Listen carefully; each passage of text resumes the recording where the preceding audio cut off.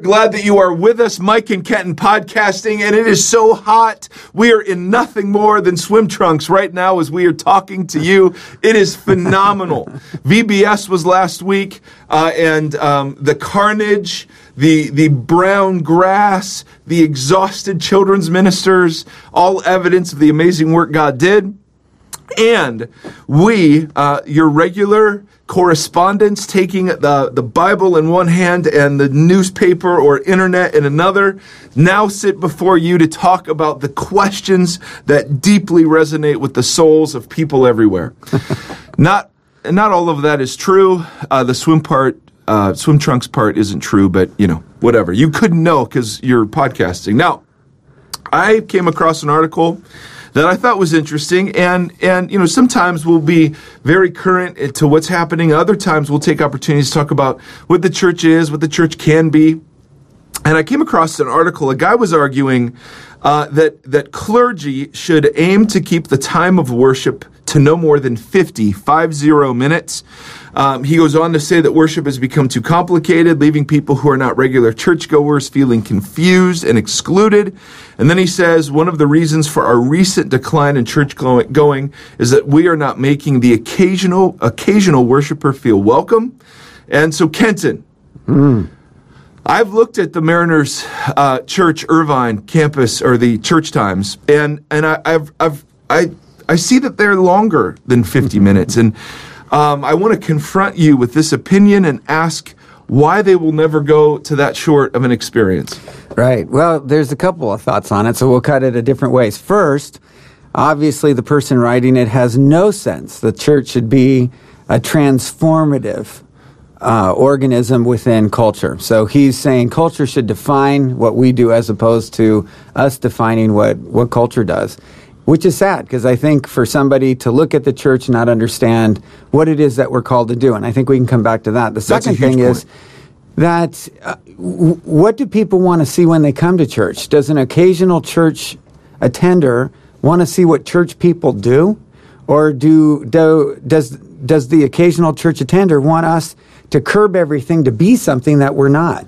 And I think that obviously if I go someplace and I want to see what they do or what they believe in. If I went to a mosque, I'd want to understand what they do and what it is that they're gathering together for. If I go to a synagogue, I want to see them do what it is that they do. And in the same way, I think that what people do when they come, they want to see people have church and experience church of every kind.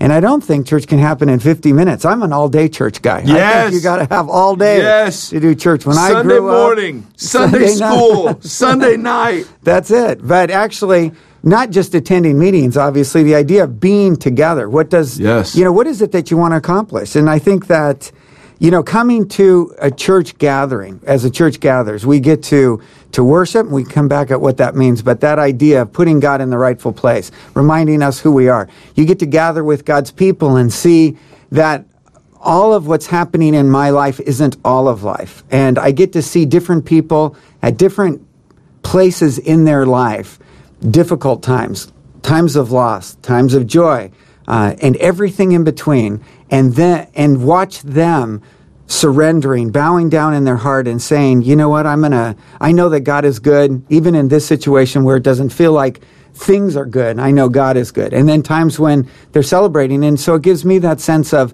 wherever I am, God can meet me in that place, seeing different people of all different walks of life, hearing their stories, being a part of what's going on.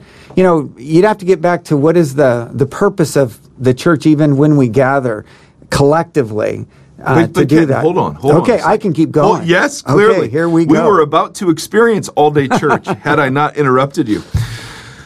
Most religious leaders, however, according to this article, say that Sunday morning church services already have to compete with shopping, sleeping in, taking the day off, football during football season.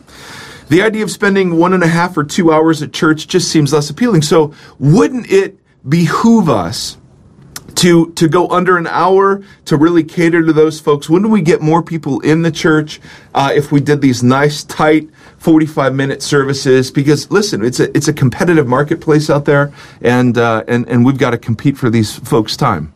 Well, a couple thoughts. One is, down in Mission Viejo up in Irvine, we're already full. So the idea of, I don't know that what he's saying is true, because the church is full to begin with. Would we get more? I don't think so.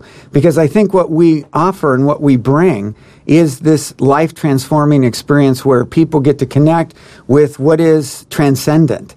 And do we compete in a sense for people's time? I think in a very practical way you have to say, absolutely. There's all sorts of things going on. There's kids' sports. People can go to bars. People can, go to the beach. People can do all sorts of things. They have to make a conscious choice to say, this brings value to my life. And what we do has to be value-giving. And our assumption is people spend time with God and with the people of God. That is going to be incredibly value-giving to a life. Don't you think? I do. I wouldn't put it in those terms, but I absolutely agree with you. Which ones you don't? You don't think we compete? Well, I don't think we should. I don't, and this is either where I'm naive or I'm right or I'm both. But anytime you use the language of the marketplace, I always get just a little suspicious. I mean, in a practical sense, you're right. Everybody's making choices to sleep in or to come. And you're right, the value giving. But part of what you said early, which so resonates with me, is that the way the scriptures talk about this body called the church. We're not talking about the program. We're not talking about the building. We're talking about the corporate collection of people, and that corporately is the dwelling place of God on earth. There's this manifest presence of God when His people gather. We're individually temples too, but there's something super added when the community gathers. And you were getting into that, I think, really beautifully. And the gift we give, the assumption behind what you were saying, the gift we give to the world is not by mimicking the world or reinforcing the world's attitudes, but it's by being a countercultural expression of kingdom values, kingdom priorities, and ultimately of the presence of the King. I mean, ultimately, that's the deal. And we're not looking. Jesus, I mean, this is what drives me nuts about stuff like this. Jesus never begged people to follow Him. He never bribed people to follow Him. In fact, the times of His greatest popularity, He would offer hard teachings. He would never lower. I mean, if you were broken and you were humble, anyone was welcome. But if you were proud and had other options, He'd let you walk away. Right. And I feel like oftentimes the church, in the name of reaching people, plays the game that Jesus refused to play. Namely, begging, bribing, dazzling, overpromising the gospel, trying to jazz it up. We just want to keep saying, hey, the reward of following Jesus is Jesus. And until you're convinced of that, following Him from a consumer mindset is going to be a really brutal deal for you, because He just clearly, I mean, he fundamentally comes not to meet our consumer preferences, but to actually destroy them and replace them with what His will is for us. I like that. And I think that's what we're saying, because, and what I mean by that is, Jesus is saying, we're saying, there are lots of other things that you can do. Yes. Go ahead. If this doesn't, Totally. If these things don't meet the needs that you have, and if you don't have a core value of saying, I need something in my life, you're right, people are going to walk away. And to play the game and try to placate That's them right. anyway, you're not going to give them something that's going to change their life. Exactly. And that's where we cease being salt and light in the world. If all we're doing is saying, well, the world says everyone has shorter attention spans. So I just read another article where it talked about how certain movements are saying now 8-minute kind of sermons are the best. I mean, and they're nothing more than lessons in that sense. 8-minute sermons are the way we should go. And I just don't think that's true. I think we should challenge culture, not embody its values. And so we come at this fundamentally from a different perspective that I think you speak to very well. We will be the church. Now, we will always be sensitive and always be welcoming to folks outside, just the same way that Jesus was. But never, we don't get any hint of permission in the New Testament to accommodate the culture, but instead, we're to be the church. But let's highlight for people that are listening, what is it that would be our goal? So just pick one or two things. I'll talk about a couple things that as we gather as a corporate body, we want people to experience, we want people to see, so that when the church is being the church, people should experience. The first, and I think whether or not it's the most important, it's one or two. Well, they all are. Is the corporate expressions of worship. And that's communion, the sacraments, it's baptism, it's corporate singing, it's also corporate study of the Scripture and the public reading of Scripture, corporate prayer. It's the seeing and being a part of a small segment of every tongue, tribe, and nation. So you're gathered with people who aren't just like you, who don't look just like you, and who don't think just like you. So a second one then would be, you've got to see people's lives being changed.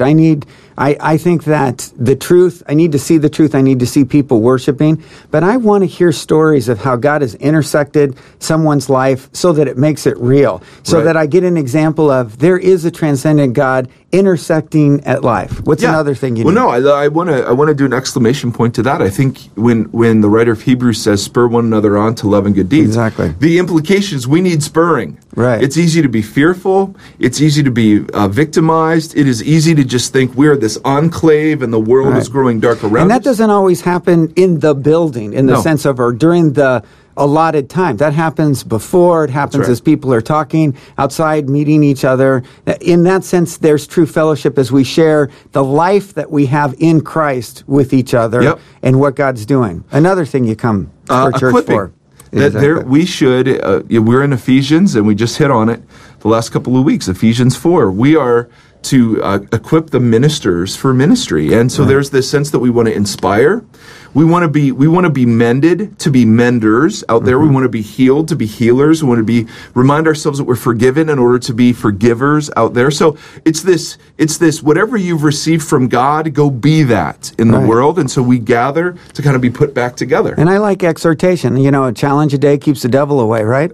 There you go. Yes. And the idea of having people exhort, saying, I want to be different, and they challenge us to be different. There is that reminder of, I don't want mind-numbing mediocrity. I want the challenge of God's Word. I want the challenge of people's lives. I want the challenge of the Holy Spirit corporately to say, we can be something different. And I think, another way to cut this would be to say, and this is, a ridiculously kind of obtuse way of saying it, but it is compelling to me.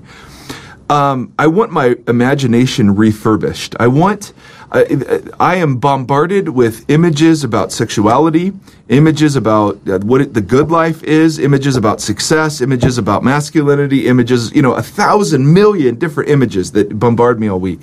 I need to be what John gave the churches in the book of Revelation was a behind-the-curtain peek at what reality is, right? So, and he uses liturgy and worship to paint a picture of there is a throne at the center of the universe, and we are not on it, and hallelujah for that. And so part of what worship does, part of what communion does, part of what Bible study does, part of what we do is to actually reframe reality so that my story, so I'm not trying to fit God into my story, but I'm actually seeing my story as a part of his epic, spanning century story of his redemption of all things. And there's this thing that happens when I can now frame my life differently as I go forward because it's been recalibrated. Another thing, go to the other opposite. And there is a need for the sameness, not boring, but connecting with the history of Christianity, that I'm connected of 2,000 years of people. So when I take the Lord's Supper,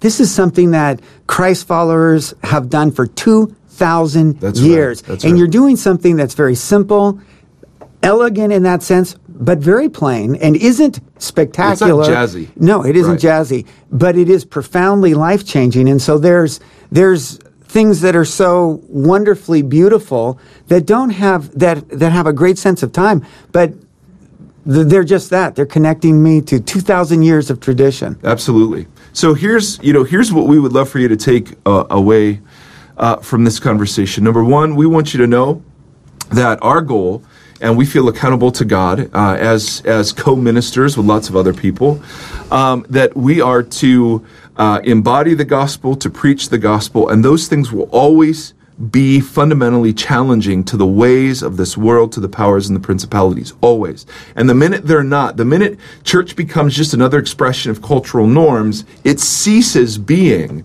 A, the dwelling place of God, but B, salt and light in his name. And so we will always want to work at warring against those things that come easy for us, warring against those things that are just natural. And then secondly, we also, obviously we're huge fans of the church. We recognize its limitations and its frailties, and we recognize that both are true at the same time. It is the glorious bride of Christ, and it's weak and it's frail and it's sinful and it's petty. But we can't say enough that that the Bible never speaks of you and Jesus alone. You are always spoken of in a corporate sense. And so, as brothers, we would encourage you to find a place where you can be invested in, where you're equipped, where the Word of Jesus is taught regularly, where His presence is celebrated, and where you really can participate, not just spectate, but participate. We hope it's with us. Lots of other great churches. Any last words? That's it. Great day. Bless you.